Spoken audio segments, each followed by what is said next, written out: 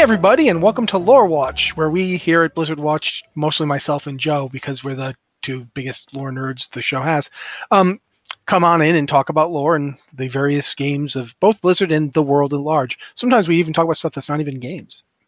Yeah, I know you're interested now. Huh? I'm taking over this week just because I wanted to, and Joe was kind enough to let me. So say hi, Joe. Hello. Please make sure to reaffirm that I don't have your family or anything like that, that this was willing. Yeah, no, it was willing. Matt asked, and I mean, I felt that it was, it was okay. I let him have control of the show for once. I feel bad because I've been sick like a lot the past couple of months, so he's had to take over hosting at least twice on Blizzard Watch. So I felt like at least once. Well, technically, I made Liz do it. You made Liz do it. Cool. How'd she do? She did great. Great. I didn't get to hear it yet.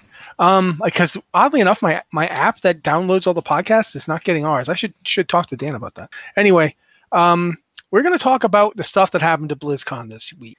I don't know if you all know. It was a interesting BlizzCon. It was the first one back after 4 years. So there was a bit of, I don't know if I'd call it rust even so much as just the paradigm has shifted, and it's a little weird to come back to something that you haven't seen in a few years. I don't know how else to put it. But there was quite a lot of lore to discuss, both from World of Warcraft and Diablo 4, I'd say for sure. Not really that much on Overwatch, I don't think. I mean, they talked about some stuff like a new hero, but that's not really a ton of story elements were discussed. There's going to be more PvE missions that are the same as the ones we've already gotten. But again, that's not really, they didn't reveal any story about those either. There's a new Hearthstone expansion, but I don't think that they really gave much story on that either. So yeah, I guess we'll just mostly talk about World of Warcraft because a lot got discussed on that one, with maybe some Diablo if we have time for it. So Joe, where do you want to go first? Where are you more comfortable? No, you are in charge. You get to pick. All right, then I'm going to do so. Let's talk about the 3 expansions that we got told about at BlizzCon, because that's World of Warcraft. Normally they tell you about the next expansion. This time they told us, well, one thing I should mention is story-wise, in case you guys are wondering how Dragonflight ends, next week is the last major content patch. No, it's the last raid tier patch. In the interview, they have said that there is still more coming after that. That will be story related. Is going to be story related that sets up what's coming down the road. We're not going to see, like, whatever Iridicron's doing, we're probably not going to see much about it. But the next expansion of the 3 we're getting does play into what Iridicron has already done, which I think is fascinating. I don't really know how to explain this. Like, it's really interesting to see them straight up come out and tell you about 3 expansions. They never have done this. As a couple of people have pointed out, one of the big draws to BlizzCon every year is to find out what the next expansion is going to be. And so now they've basically said, we're so confident that you'll come back. We're so confident that you're interested and invested that we're just going to tell you up front what we're doing for the next 5 to 6 years. And we want to be done with it within 5 to 6 years. Like this story is going to take that much time to get out. That's really remarkable. It's not something they've done before, but never mind that. Let's talk about what we actually got. The big overall picture of this. I mean, if I'm talking too much, Joe, and you want to get in, just let me know, okay? The big overall picture of this seems to be basically picking up all of the loose threads from Legion, from Battle for Azeroth, from Shadowlands, and from Dragonflight, which I couldn't remember there for a second. I don't know what the heck that was. And making the cohesive story out of them, giving us finally seeing what's been going on, the next stages. And those 3 expansions are named The War Within, which deals with us going down into the heart of Azeroth itself to face the various things down there, including a Nerubian army. Do you want to tell them who's in charge of the Nerubian army? Well, it's Xal'atath, which we all knew that Xal'atath was going to be coming back. And, Xal'atath was born from the offshoot appendage of an old god, so why not? That's kind of where the Nerubians are sort of coming from at this point, too. So, yeah, she's making them collect the blood of old gods. Yeah, during the lore reveals for the various expansions, the WoW Deep Dive, I think it was, they mentioned that Xal'atath is basically, at least Xal'atath has told them, whether or not this is true, I don't know, but Xal'atath has told them that the old gods are dead. The old gods are dead. There's no point to praying to them or worshiping them. They can't help you. They can't do anything. But the power is still out there to be grabbed and used. And she wants to use it. And since she's basically the closest thing to an old god left, she's made a deal with these Nerubians. She's offering them effectively Pokemon evolution. Does that seem right? Like that's kind of what we're doing here? Like, well, yeah, they're mutating, right? So we know that previously they were invested with the power of the old gods, and that sort of pushed them into what their current form was. Born from their black chitin that spanned across the continents of Azeroth when the world was still young type deal. But now with that power, it's continuing to mutate them, the latent blood of the old gods, which is in line with what we've already seen, right? We've seen that going back to Battle for Azeroth. If you go back to Battle for Azeroth and take a look at what was happening in the Titan facility, they were experimenting with old god bits and blood. Like blood was a big thing of it. Gahun was the blood god, the old god of blood. So this is just taking all of that, which was set up in that expansion, and then applying it to the Nerubians, making them either bigger or meaner or whatever offshoot evolution that they're essentially being forced to go through, because they're not necessarily fully undead or fully alive. They're somewhere in this weird in-between state. At least the Nerubians are. So, here we are. Well, these Nerubians are supposed to be alive, I thought. I think that's something that they mentioned. Well, I thought their city, the one that we were going to be dealing with, was the Nerubian city of the dead, because that's where they all were. Because it's the rest of the city that we started to see in the dungeon, isn't it? No, it's a completely different city. Oh, all right then. Yeah, they weren't clear about that, I understand, but no, they made the point that it's not the same place. It's on Haketh or something. It's a different name. One of the interesting things about this, though, is not just that Xal'atath came back, but that Joe was pretty much right when he called it that the dwarven city that they mentioned in the Uldaman books, I believe it's Khazalgar, is going to be a major focus of this expansion. It's how we get into the underground world. It's the earthen that live there are our first hint of where the story is going, so to speak. It's the first place we've been to that has any significance to the story, and picks up those story elements that we saw in the Uldaman Legacy of Tyr dungeon. Joe, you love dwarves. Do you want to talk this one, or should I keep going? Keep going. Okay. Basically, these earthen they're isolationist. We don't know if they're related. There's two different books in Uldaman. One of them is about the observation of the earthen. Another is about heretics that went to, that broke away, and how Odin is angry at them and wants to go do something. We're not sure which group. We know it's the earthen. We don't know if the heretic thing, refers to them as well, because these guys do seem to be super into the Titans. They're like living by these edicts left behind by the Titans, and their society is breaking up basically because they can't agree on what the Titans want. So they're having arguments. They don't have any contact with the Titans, obviously. And so they're arguing about, well, what do the Titans want us to do here? But they all agree that these giant machines that are part of the machine network that we already knew about need to be maintained. And so they're fighting over how do we maintain them, while at the same time they're also fighting the Nerubians, who are coming up and trying to push through their society and to get to the surface. And at the same time that they're fighting the Nerubians, they're declining as a people, because for some reason, and they've deliberately said, we're not telling you what it is yet, but for some reason the earthen have lost the ability to create more of their own kind. They can't reproduce. We know that the earthen used to there were like machines in Ulduar that made earthen, and Vrykul for that matter. Yeah, it was the why can't I think of the halls of lightning and halls of earth? Thunder, wasn't it? Was it lightning and stone? Halls of stone. Yeah. But yeah, so it's similar to that, but for whatever reason, they can't do it anymore. So they're basically in a spiral. Like they can't make more of themselves. So as some of them fall to the Nerubians or fall in disagreement to each other, there's no replacements. So there's you lose something every time. And as a result of this, they've lost people who knew more about maintaining the machines. So now they have to kind of just jury rig solutions. Like, we don't know what to do here. We got to keep this thing working. I'm going to try gluing it together. Hey, that worked. Yay, we'll do the gluing thing from now on. Boo, it didn't work. Oh, no, I guess we got to come up with something else. And so that's the society we run into first.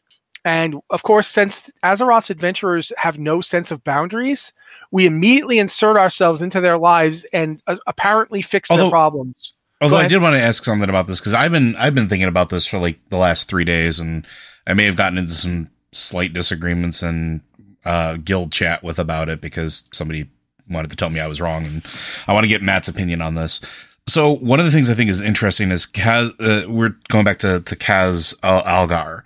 Kaz Algar is on the Isle of Dorn, correct?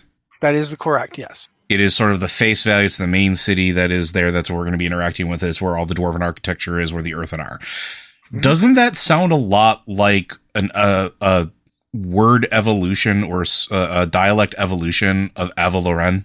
It could. When you brought that up, I actually thought that was really interesting. It doesn't necessarily mean that's what actually happened. Right, no, exactly, because we don't know what happened in the book. Like the book said that they hated the Titans, but that may not have been the case, right? Like it's opening up an interesting set of possibilities for what we've been given, and I've been sort of mulling that over because there's other instances of like names and words evolving in Warcraft from the time of like the Titans and the Titan Keepers to the current world. Like we talked about that with Tirisfal Glades, right? Mm-hmm. Tirisfal Glades is Tirisfal Glades, which was Tears Fall. Like stuff like that happens all the time over centuries of people talking about stuff. So I just think that's fascinating.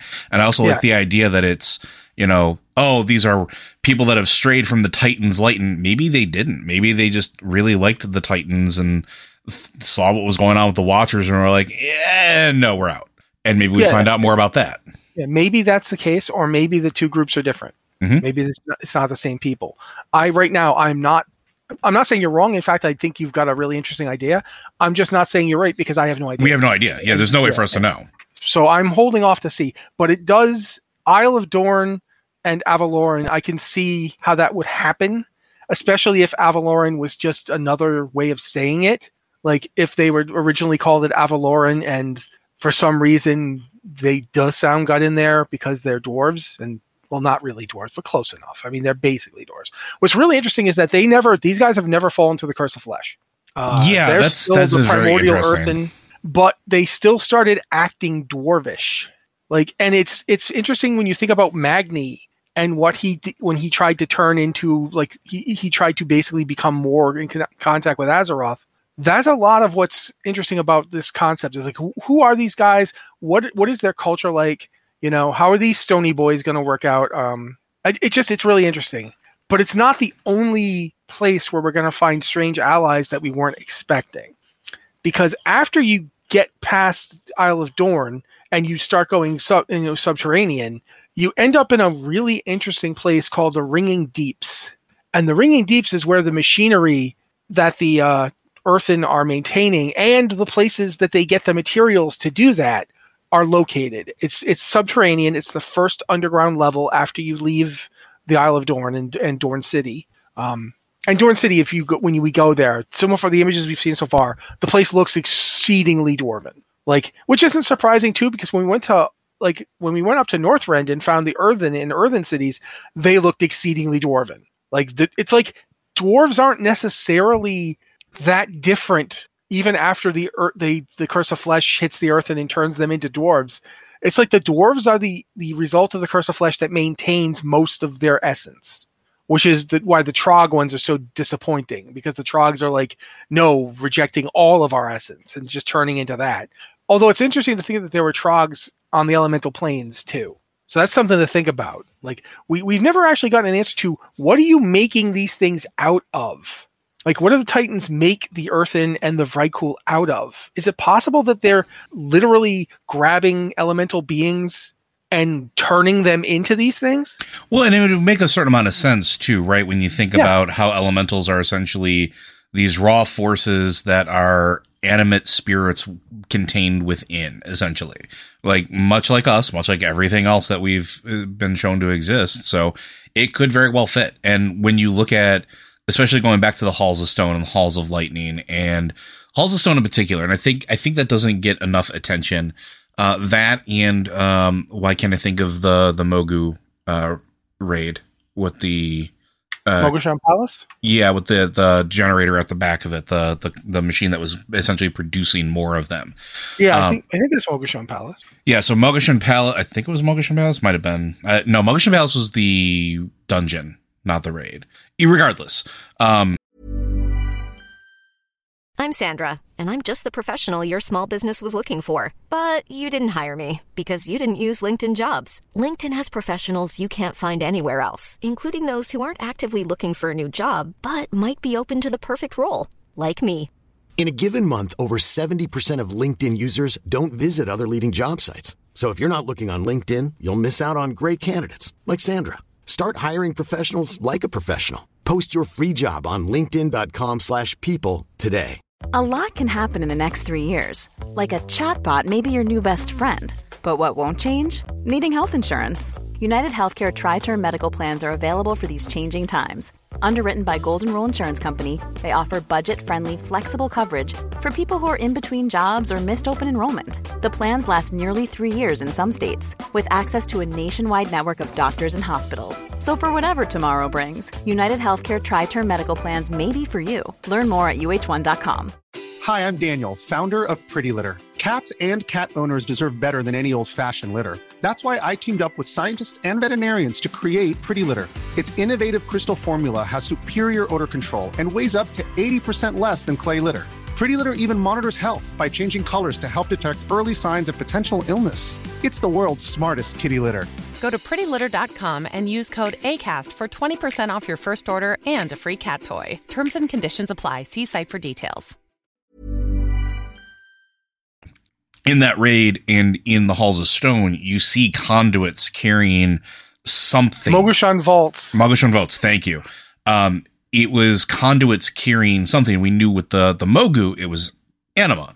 It was the red force of life and energy that they were masters of manipulating.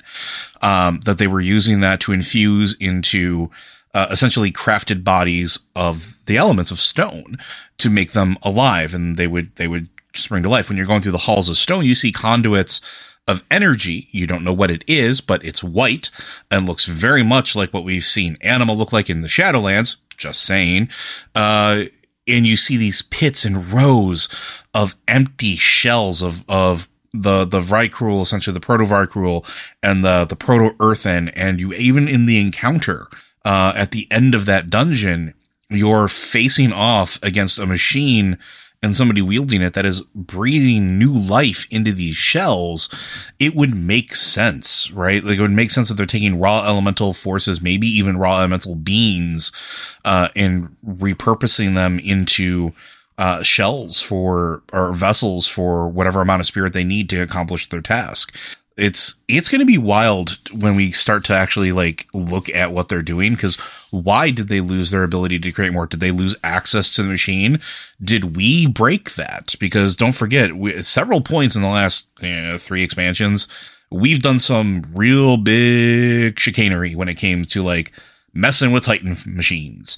Heck, going through and there with fighting N'Zoth, we relinked everything there and pushed it all to sort of try to, except for Alduar, which got disconnected because Memron. But did we break it by pushing too much energy through it, or did we cause it to stop functioning because maybe the ley line that was powering it isn't there anymore? Also, because one of the things I think is interesting is Khazalgar, which was originally known as, I think it was Sector AR, I want to say 938 or something like that, was a geological anomaly that the original Earthen were sent to go investigate. So it was like a fissure or something going deep into the earth that probably led them into this thing. This doesn't feel like it was originally a full Titan facility, so maybe whatever they took with them broke down over time. I'm looking forward to digging into that more, because I want to see it would be the first time we would see a group of people outside of an immediate Titan facility or something that was really, really close to a Titan facility that had the ability to sort of procreate in that way. Yeah, so I don't know. Maybe portable Titan device. I have no idea. Sorry, there's a lot of me rambling. No, that's absolutely fine. And it is interesting to think about this concept of, one of the things they promised, and I'll just be upfront. Chris Metzen was up there on stage talking, and so after a while, you just kind of listen. It's like hoping he will accidentally reveal something. Mm-hmm. Sometimes he does. And I don't know if this was accidental or not, but one of the things he pointed out was that this series of expansions is going to be about finding out exactly what the Titans are really up to. Which is sort of like a baseline thing that we've been dealing with Dragonflight, right? That's been been the theme since the very beginning. And I think that that's interesting because dragons themselves in Dragonflight are revealed to be affected by the Titans in ways they don't necessarily originally think about. Like the whole idea that the water that's being used in the life pools is changing them. It's the reason that the proto dragons and the dragons ended up fighting in the first place. And that's interesting when you think about connecting that to why the Trogs exist both in like the elemental plane of Earth and on Azeroth, and they're the elemental beings in the elemental plane of Earth. Does that mean that the original Trogs were taken? Because one thing that always comes to my mind is that the Mogu used the Trogs too. Yeah, the Mogu turned the Trogs into Grummels. Yeah, the Lucky Do guys. And so, what if that was just them doing what the Titans had done before? Well, and we know if the Titans had gone to the elemental planes and found things like the Trogs and the giants. We know there are various kinds of elemental giants out there. And when we got to Dragonflight, the giants they're fighting, whose name it's not the Drugbar. Yeah, Drugbar. Okay, is it? I thought they're the big troglodytes. Okay, well, those guys. There's a story they tell about a Vrykul showing up and essentially becoming like a lord among them, and that started me thinking: what if the Titans did to the Drugbar what they did to the dragons? What if they put some of them through the order process and changed them into Vrykul?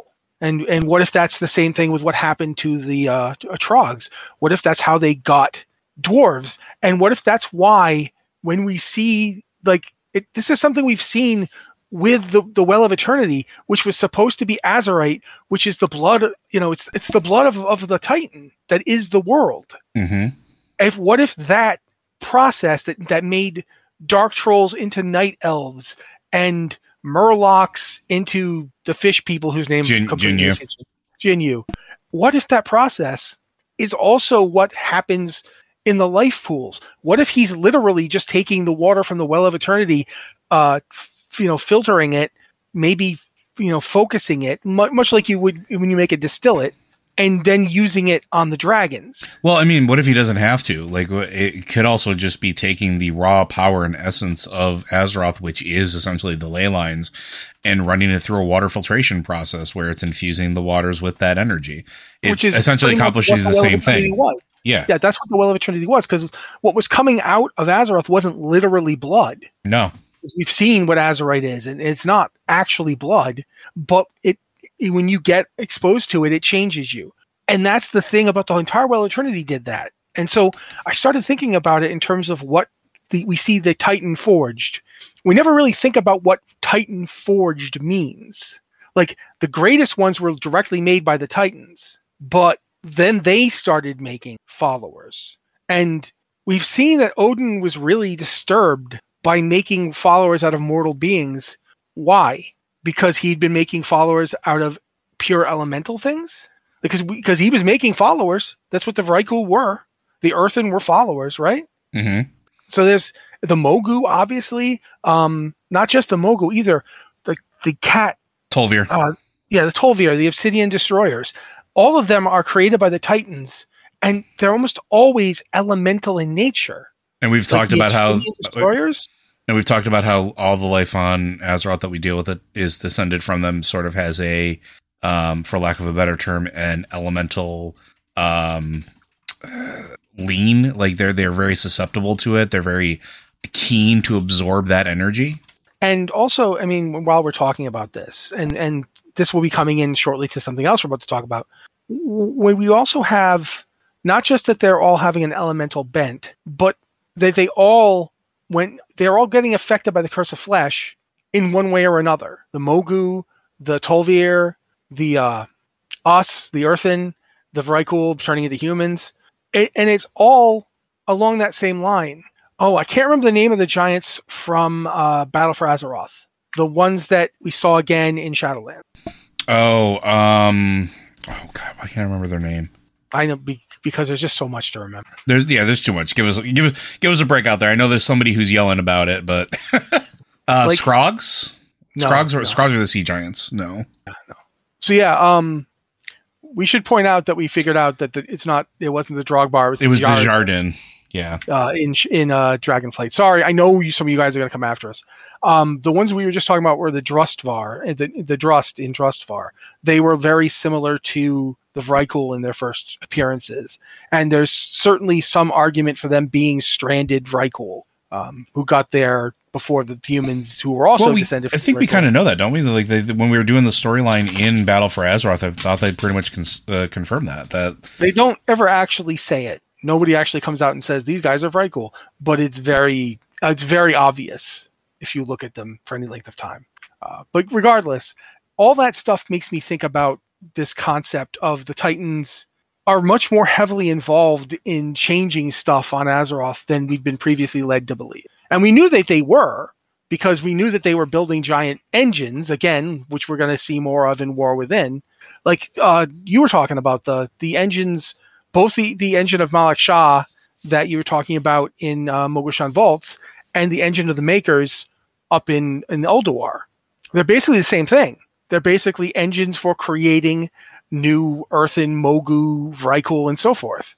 And we, the halls of origination in I want to say Silithus, but it's not right. It's the zone next to Silithus, Uldum. It's Uldum. The halls of origination, which basically can reformat the whole planet. They can just reduce life back down to sand and go, and then re-originate them. There's a lot of this stuff. If you really stop and look at it, I think it's playing into what we're going to see in the War Within and beyond that. Because after the War Within, which we will talk more about, there's Midnight, which is apparently going to be taking place mostly in Quel'Thalas. And it's the servants of the old gods or the servants of the Void Lords, whichever it's going to be, because according to Xal'atath, the old gods are dead. They're going to show up and try and destroy the Sunwell. Which is interesting. Like, I'm curious why the sudden interest in the Sunwell. Well, that's the thing. It's not all that sudden, because if you go back and look at the Void Elf introduction, we saw that the Sunwell, as it was now, and the Void are inimical to each other. And they were driven out. That's one of the reasons that the Void Elves ended up joining the Alliance, because Ilaria was like, okay, I understand what you're going through. You can come over with us. And that's something that they've never really dealt with since. So I'm not surprised that they're doing it. I do wonder if it means that we're going to get Xal'atath for 2 expansions. I mean, we're probably going to get Xal'atath for 3 expansions, if we're being honest. Like, I think one of the things that I think is interesting, and I'm going to keep patting us on the back because we basically nailed this years ago, but it's all one common story thread that's been going since Legion, really. Maybe a little bit before then. It's been this continuous timeline, and I think that Xal'atath being around for all of it is probably going to make the most amount of sense. Because going back to something we talked about before, we went back in time when we did the Chromie stuff, this expansion. We went back to the Black Empire. We went back to specifically N'Zoth's little domain, and he got to see a whole bunch of the future through us, because that's a thing that we let him do because, well, adventurers. He also had a meeting with Xal'atath, the expansion prior, where he basically separated her from the weapon and sent her off. But there was part of that conversation where it was like, you know what to do next. And I'm paraphrasing because I can't remember the exact wording or the quote, but then she just nodded and left. And then she pops up with the Iridikron encounter when we were doing that inside of the Timeways. So since we got to here where we are now, and she showed up, this seems like it's all been part of a plan or all something that may have been preordained. You brought this up when we talked about it originally with the whole going back, like we gave him everything he needed to know up to a certain point. And that could have been all the difference in the world in time and space and reality of N'Zoth, who was arguably the most clever of the old gods to plan. And maybe he is dead, or maybe he isn't. Maybe this plan of Xal'atath's, where we know that right now in the War Within, they're gathering the black blood of the old gods. Maybe that's to make N'Zoth reborn. Xal'atath technically is a part of N'Zoth, or was a part of N'Zoth that gained sentience, so there might be something there. But in Midnight, when they move forward, this void, the forces of the void that are at the beck and call, essentially, of Xal'atath, going against that, might also play into the final Titan. Now, we're talking about where we're going to go. We don't know that we're going to kill her. We haven't been able to beforehand. We don't know what the end game is for her yet, but that may all play into it. This is probably all bits and pieces. It's all part of the Worldsoul saga for all intents and purposes. So it's safe to assume that it's all one common running thread. Everything we learn from here on out is going to affect the next one and the next one, more so maybe than some of the other expansions. And it's really like, after we do Midnight, we know that the name of the last expansion is the Last Titan. Mm-hmm.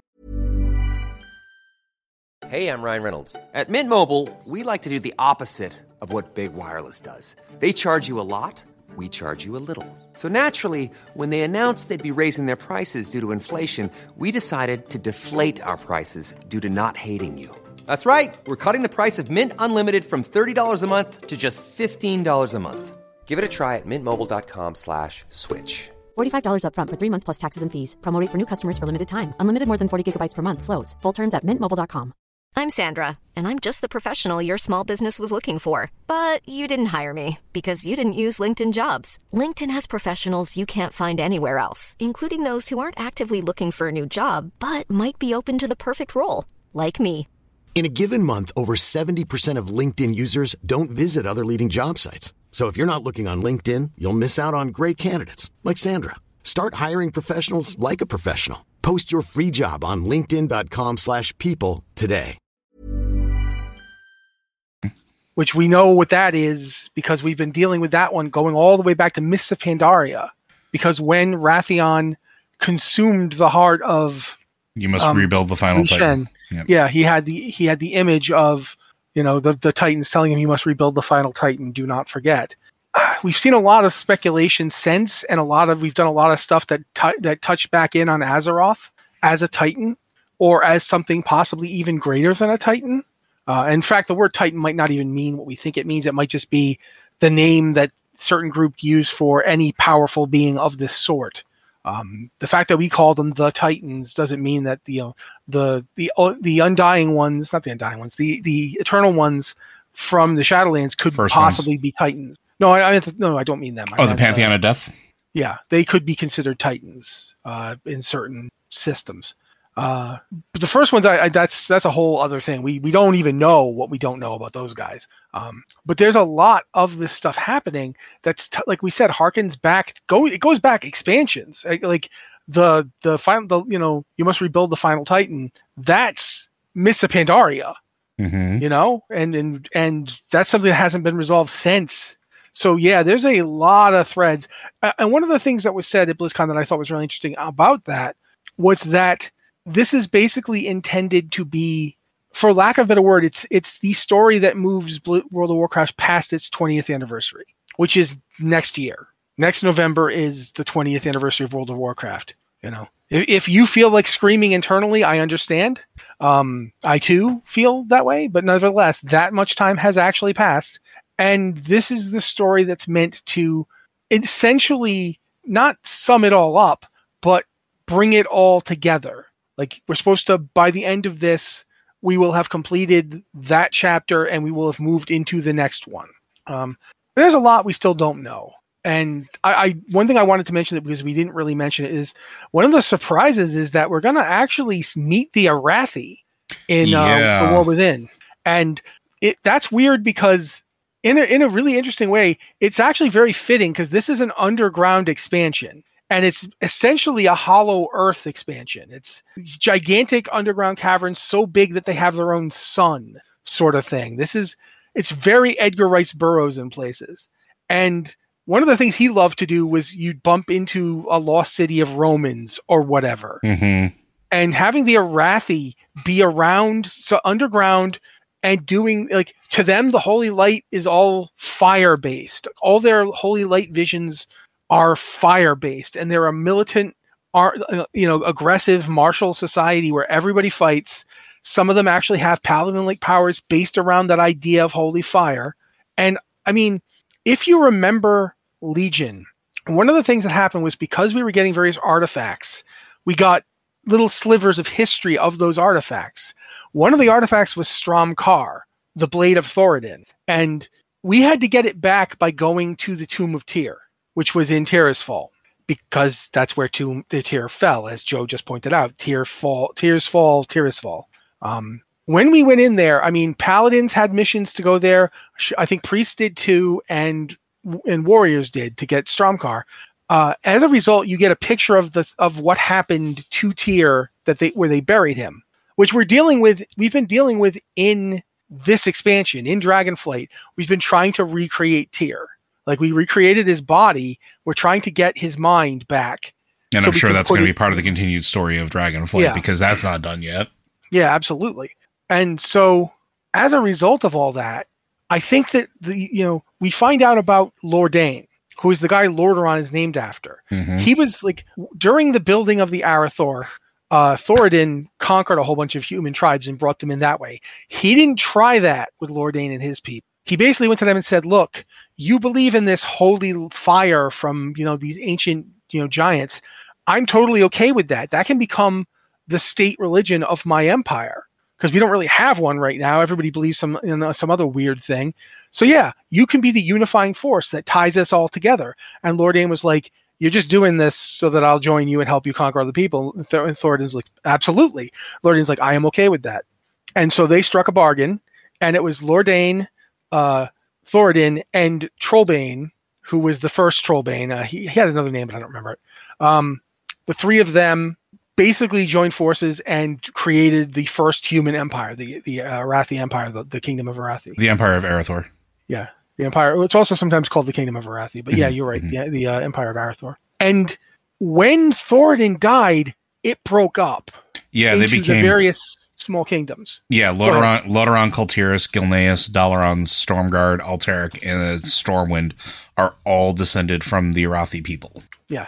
And as a result of that, like, one of the things that happened was the lineage of Thoradin left Strom and left it in the hands of the Trollbane line and moved south to Stormwind, which is where Anduin Lothar descended from. He was descended from an actual king. He was descended from one of Thoradin's sons. So he was of the blood of Thoradin. He was the rightful ruler of Arathor, and he's therefore the inheritor of the promise that the High Elves made to Arathor.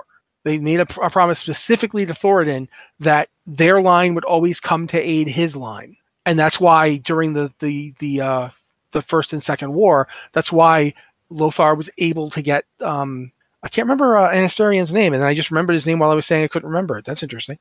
Anastarian joined forces with the humans. Because King Anastarian joined forces with the humans because of that swearing, that promise. And that's what if only some of the Arathi went to Stormwind? In fact, that seems like to be what happened, right? Yeah, almost assuredly. Like, we know that there are other, like, the other kingdoms were also Arathi. Like, they only became non-Arathi as time passed, and they called their kingdoms new names and so forth. But we know that Lordain was from Lordaeron, but we also know that he didn't go back there because there wasn't anybody guarding the tomb of Tyr. When we go to it, there's no guards there. And Lordain and his people were the guards of that tomb. What if they went looking for Tyr? Or, see, the other thing that I think is interesting too is that what if they didn't go looking for Tyr? What if they went looking for the thing behind Tyr? Kinda. Right. So like they're sort of, Tyr was a lot more forthcoming with the people around him than the other Titan Watchers ever were. Mm-hmm. And we know that. We know that like even the dragons considered him as a friend.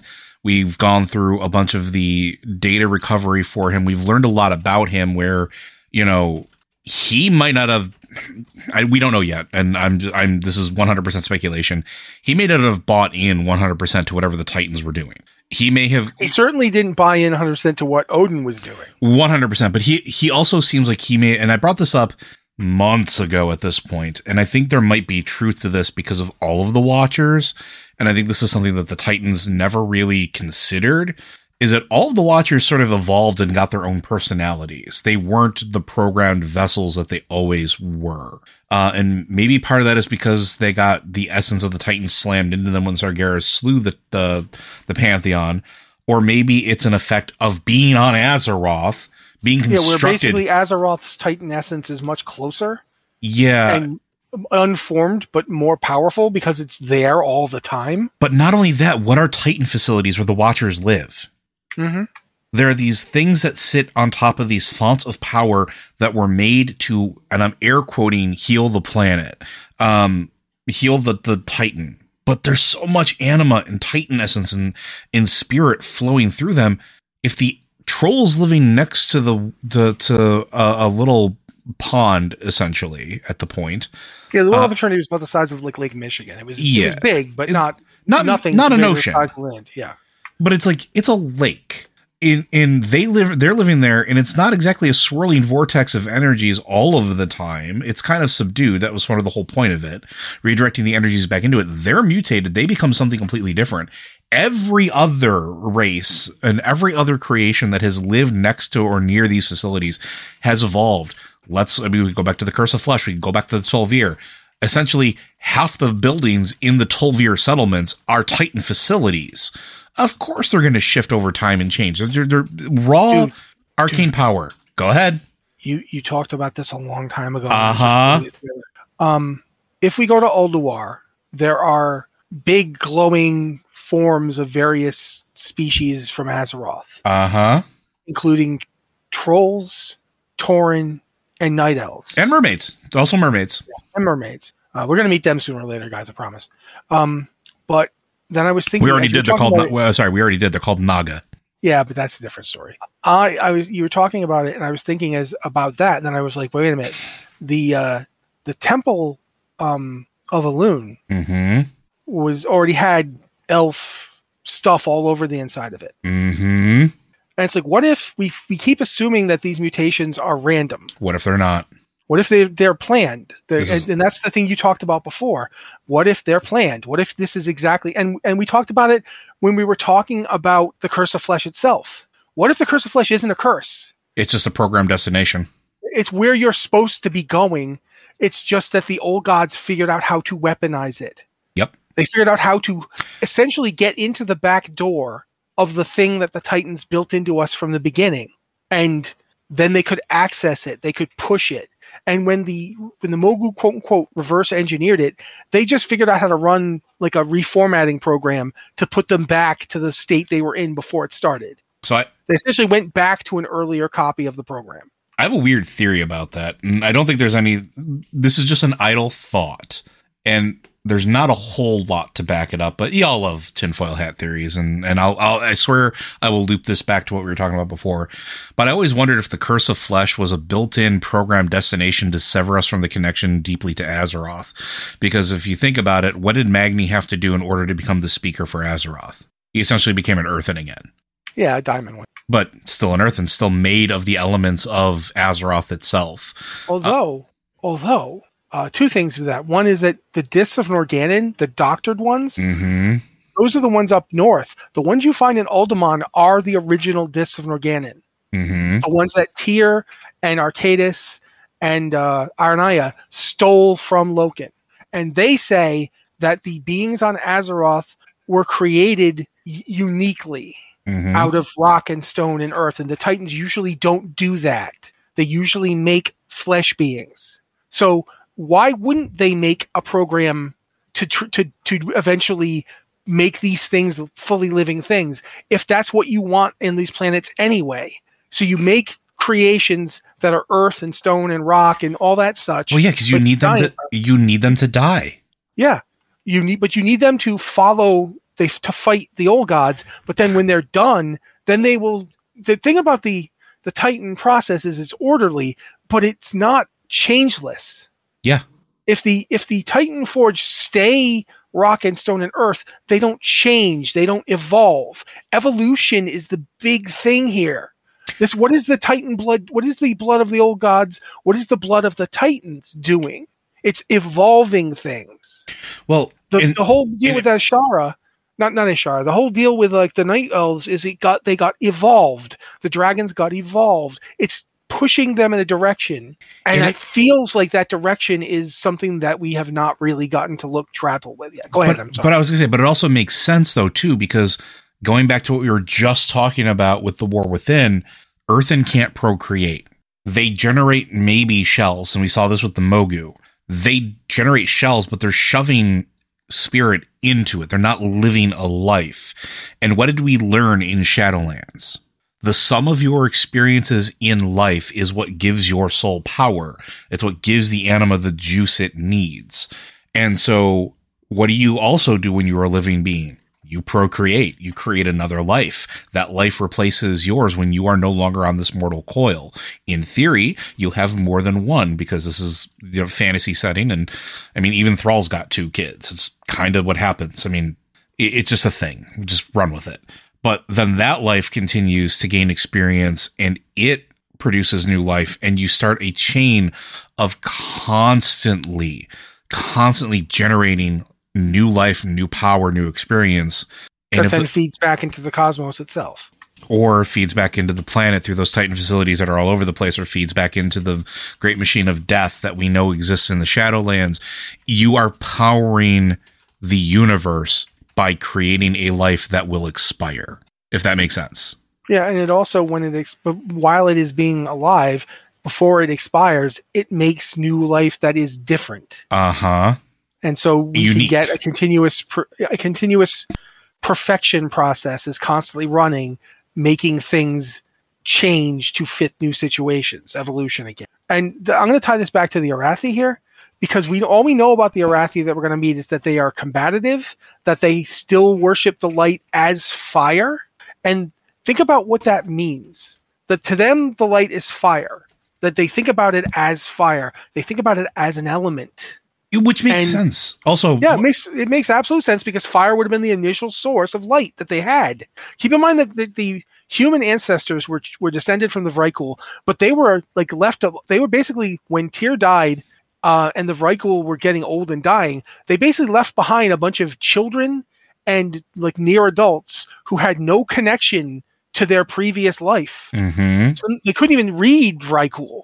They were just completely isolated and lost. And what they knew about themselves, it took them thousands of years to rise up to the point where they created their own societies. Yeah, and I think that feeds into to what we were talking about a little bit earlier with the Arathi and Tyr and stuff like that. I don't think the Arathi disappeared for no purpose, and I think we're going to figure that out real quick. Mm-hmm. Also, I had a guildie who thought that they might have been undead. By the way, I mean, I love you and respect you, but you're wrong. They're not undead. No, they'd specifically talk about them as living people. Yeah. But interestingly, to go back to what you're saying, and I think that you'll then say something along those lines, I think that anything they knew about Tyr would be 3rd, 4th, 5th hand. Oh yeah, at this point it's like epic stories being passed down through oral tradition. And we know that Stromkar was a Vrykul weapon, and it wasn't a 2-handed weapon. No. It was a cleaver or something, and it just got used as a 2-handed weapon because literally it was so big that was all they could use it as. Yeah, but we also know the paladins with the silver hand. Look how big that one is. It's a 2-handed hammer. It wasn't a 2-handed hammer. It was a 1-handed hammer. Yeah, just that the person using it happened to be really, really big. Yeah, but I think it's interesting though, because the Arathi might have been going on a mission or something that going back to what we originally started. Yeah. Sorry, go ahead. So when we originally something in my head, sorry. I love when we do this. But I was talking about how the evolution of language happens with like naming conventions. It also happens with stories, especially with things that are passed down through people, especially if those people are on the move or in a place where they can't fully settle. Right. And the Arathi, after the fall of the human kingdoms and being spread out, and after Tearsall and everything else, sort of fit that bill, right? They don't really have a singular place anymore unless they got absorbed into another culture. And if they went to the Isles of Doran or Avaloran or whatever we want to call it, and off of the writings or teachings or stories that were passed down that Tyr told his guard, his close personal friends, the ones that he traveled with across the world, and maybe that tradition, they went forth and were starting to find out these things that Tyr held sacred, or maybe they thought that this was a way that they could bring him back. But it's interesting because that may have shifted from whatever their original mission was. We don't know what they're doing now, and that may be completely different than what Tyr originally told them.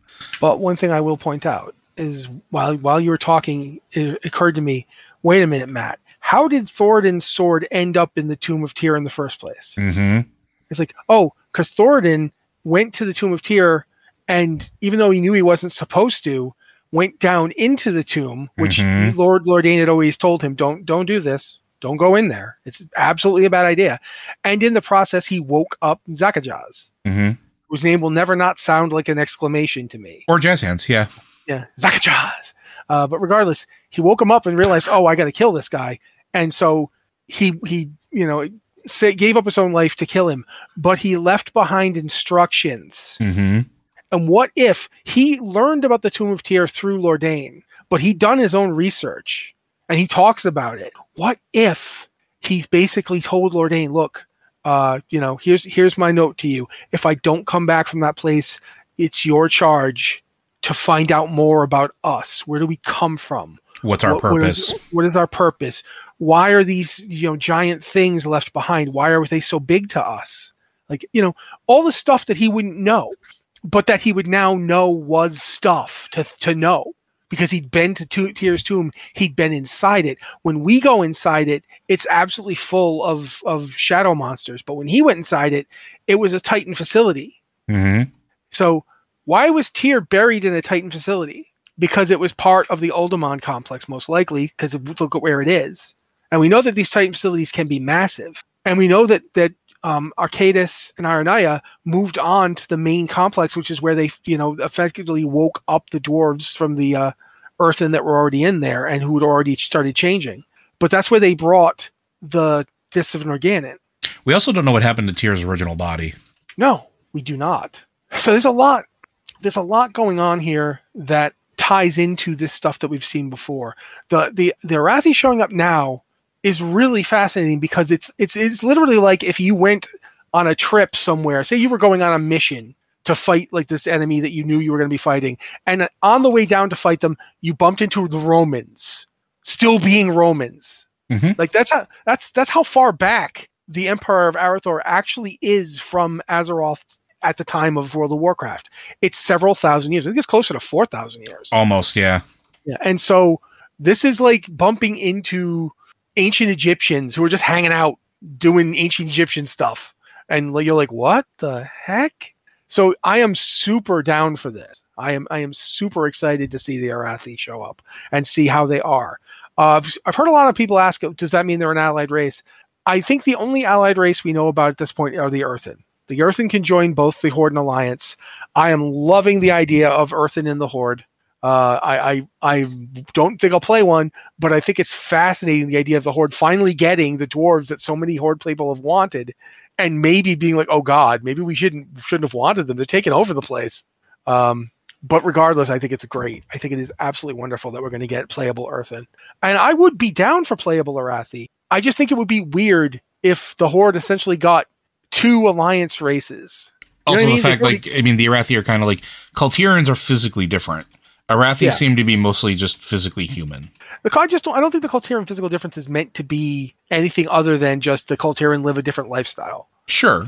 But, and here's the thing I'm thinking about. Right now, the Horde has essentially Night Elves, and when they get the Earthen, they're going to have essentially Dwarves. And if you gave them the Vrykul or the Arathi or whatever, now they have essentially human. At what point is the Horde actually different than the Alliance? You know what I mean? But I think that's part of where we want to, I mean, at least me, that's where I want to go. Like, I wouldn't mind going there. I'm just saying you have to think about it in terms of if you're attempting to maintain that kind of balance or not. Sure. And for that matter, I'd absolutely love it if there were ogres and Tauren in the Alliance. I did like somebody saying, look, if the dwarves are finally getting, like if the Horde's finally getting dwarves, we need Tauren. There needs to be a transfer here. It isn't fair that you guys got elves and now you're getting dwarves and we don't have Tauren or orcs or nothing. So I would kind of find that hilarious if we did get, like, especially if we got really small Tauren, like gnome-sized Tauren.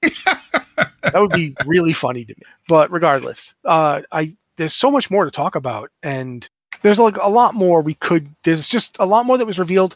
The problem is that we weren't given tremendous details on it. Yeah, and we're not going to for a while, right? Like we still got plenty to go through on Dragonflight. The first expansion is a year away from now. They want to put it out in late 2024. So we will not be seeing, for example, we will not know more about Midnight than we know about it via the title and what we've been told. But I am wondering, like, there's story stuff that I want. One of the things they pointed out, there was a cinematic, and it's great. It's actually a little disturbing to watch the cinematic because they made Anduin look so much like the person who is his voice actor. Oh, I want you to get through this, and then I have one problem with it, and it's lore based, and I will tell you. Go ahead. No, go ahead. Talk about it real quick. All right. Basically, Anduin is sitting there in Silithus, being mopey, and Thrall shows up and is like, "You've heard the voices too." And Anduin's like, "I can't help you. I'm corrupted." And Thrall's like, "Dude, you're you. We left you alone because we knew you needed time, but time by itself doesn't heal anything. Come on, we gotta get together and save Azeroth."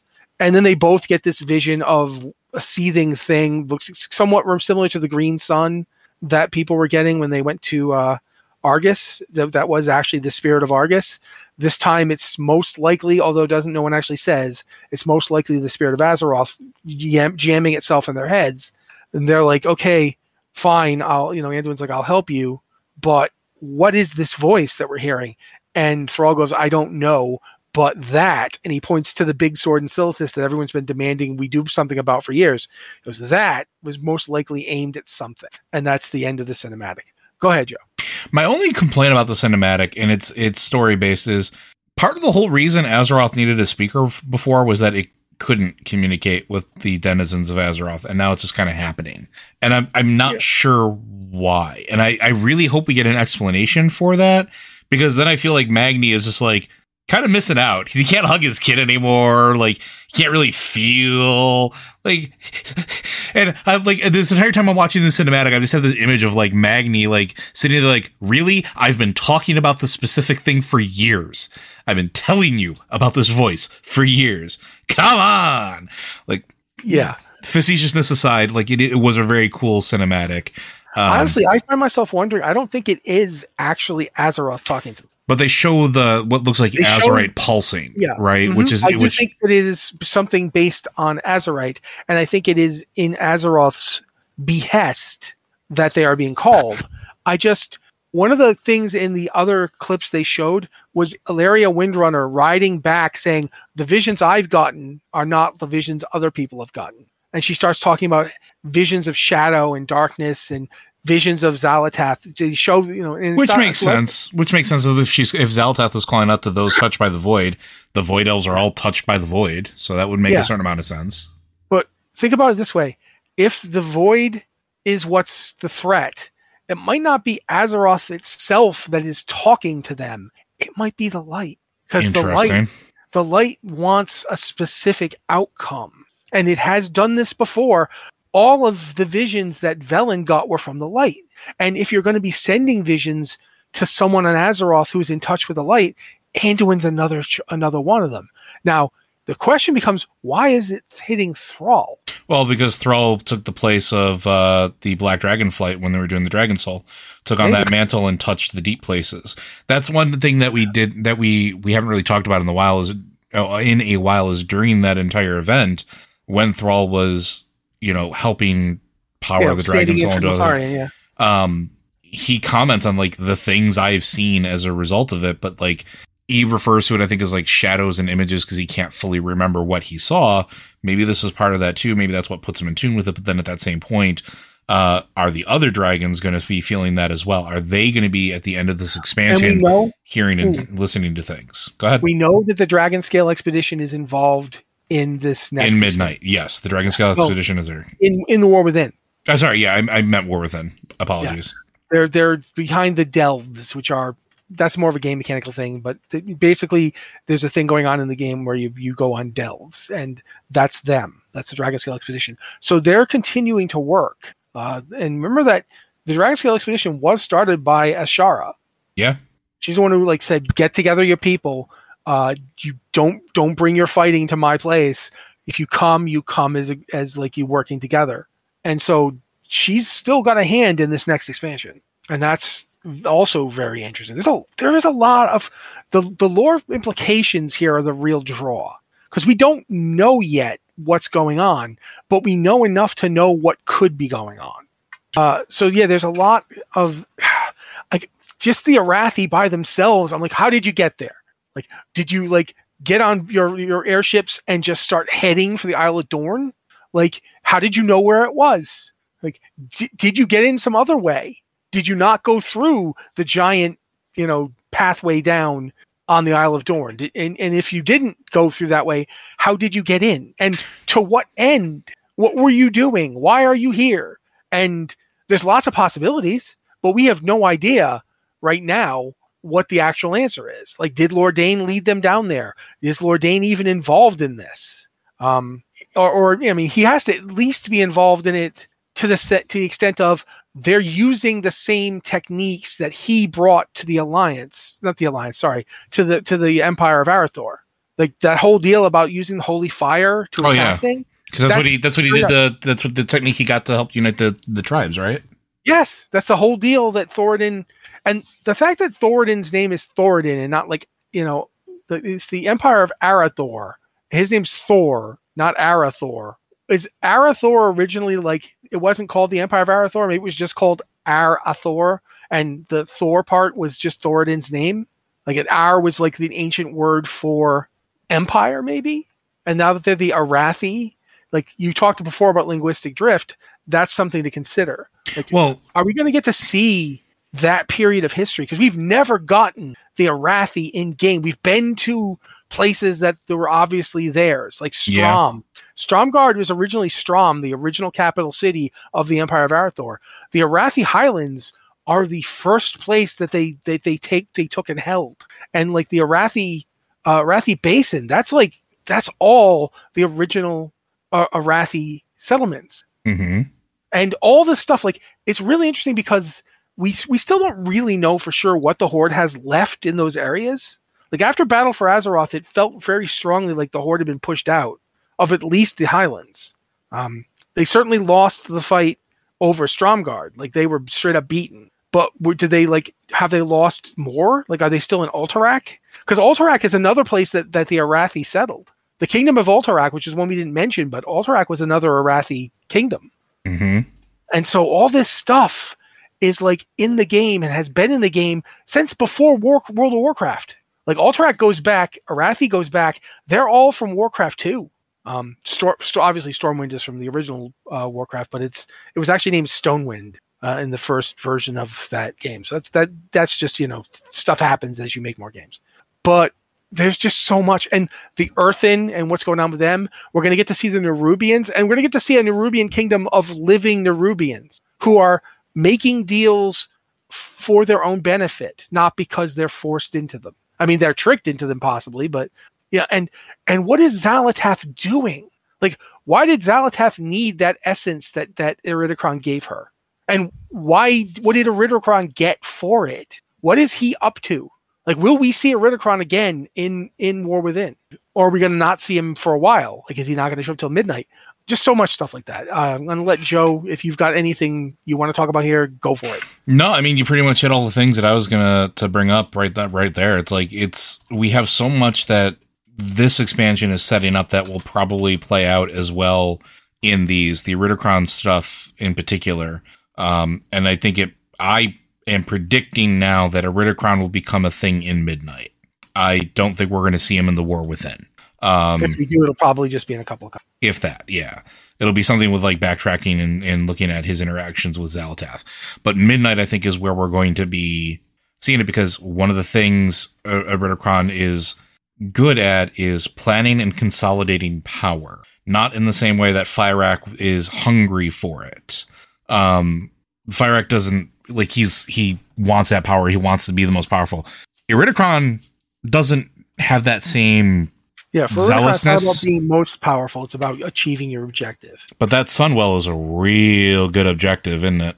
Well, plus, I mean, one of the things Iridikron has, kind of been saying this whole time is that he wants to destroy the legacy of the Titans. Mm-hmm. So yeah, the Sunwell feels like at least a good stepping stone on that way. And for that matter, like the fact that the last expansion of this series is called The Last Titan, that definitely feels like something Iridikron would be interested in stomping. Yeah, I would agree. That's all I really to add.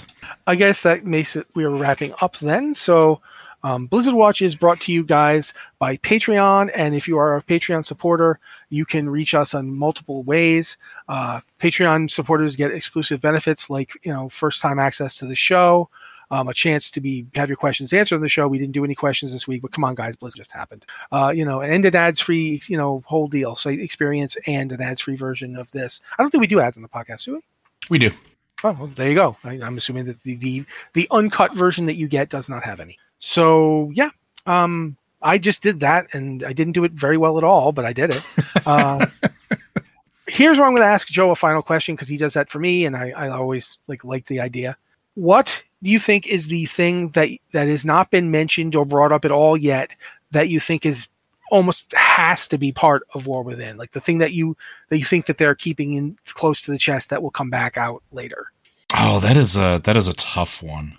I honestly don't know, because I haven't really. A lot of that is going to depend on when we start getting some information or any information whatsoever. Mm-hmm.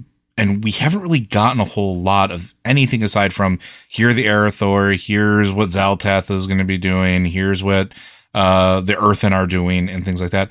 I don't know what else could be being held back, or what else they could be planning for it, because we know that there is stuff planned, and I'm going to call Anne out on this one because she had interviews at BlizzCon, because she did. We're so proud of you, Anne.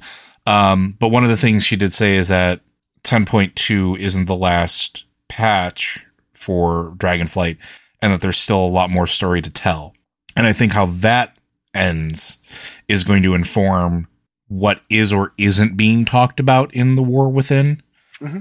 So right now, no idea. Alrighty. Well, thank you guys for being here. Hope you enjoyed my one-off week in charge. Next week, Joe will be back in charge, so things will make a lot more sense, which is nice if you like understanding what's going on. I find it a little overrated, but you might like it. Anything else we should say? Anything else we usually do to wrap this up? Because I have completely forgotten. I only have one more thing to say. Okay. Pumpkins. You got to say it. All right. Bye, everybody. Bye.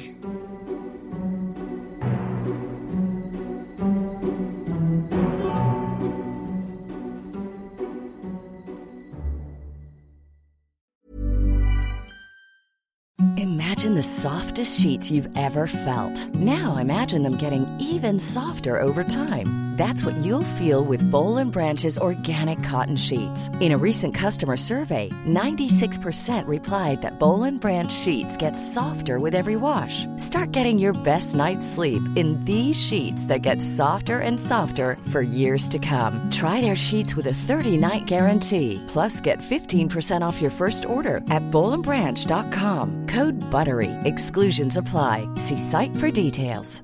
Hi, I'm Daniel, founder of Pretty Litter. Cats and cat owners deserve better than any old-fashioned litter. That's why I teamed up with scientists and veterinarians to create Pretty Litter. Its innovative crystal formula has superior odor control and weighs up to 80% less than clay litter. Pretty Litter even monitors health by changing colors to help detect early signs of potential illness. It's the world's smartest kitty litter. Go to prettylitter.com and use code ACAST for 20% off your first order and a free cat toy. Terms and conditions apply. See site for details.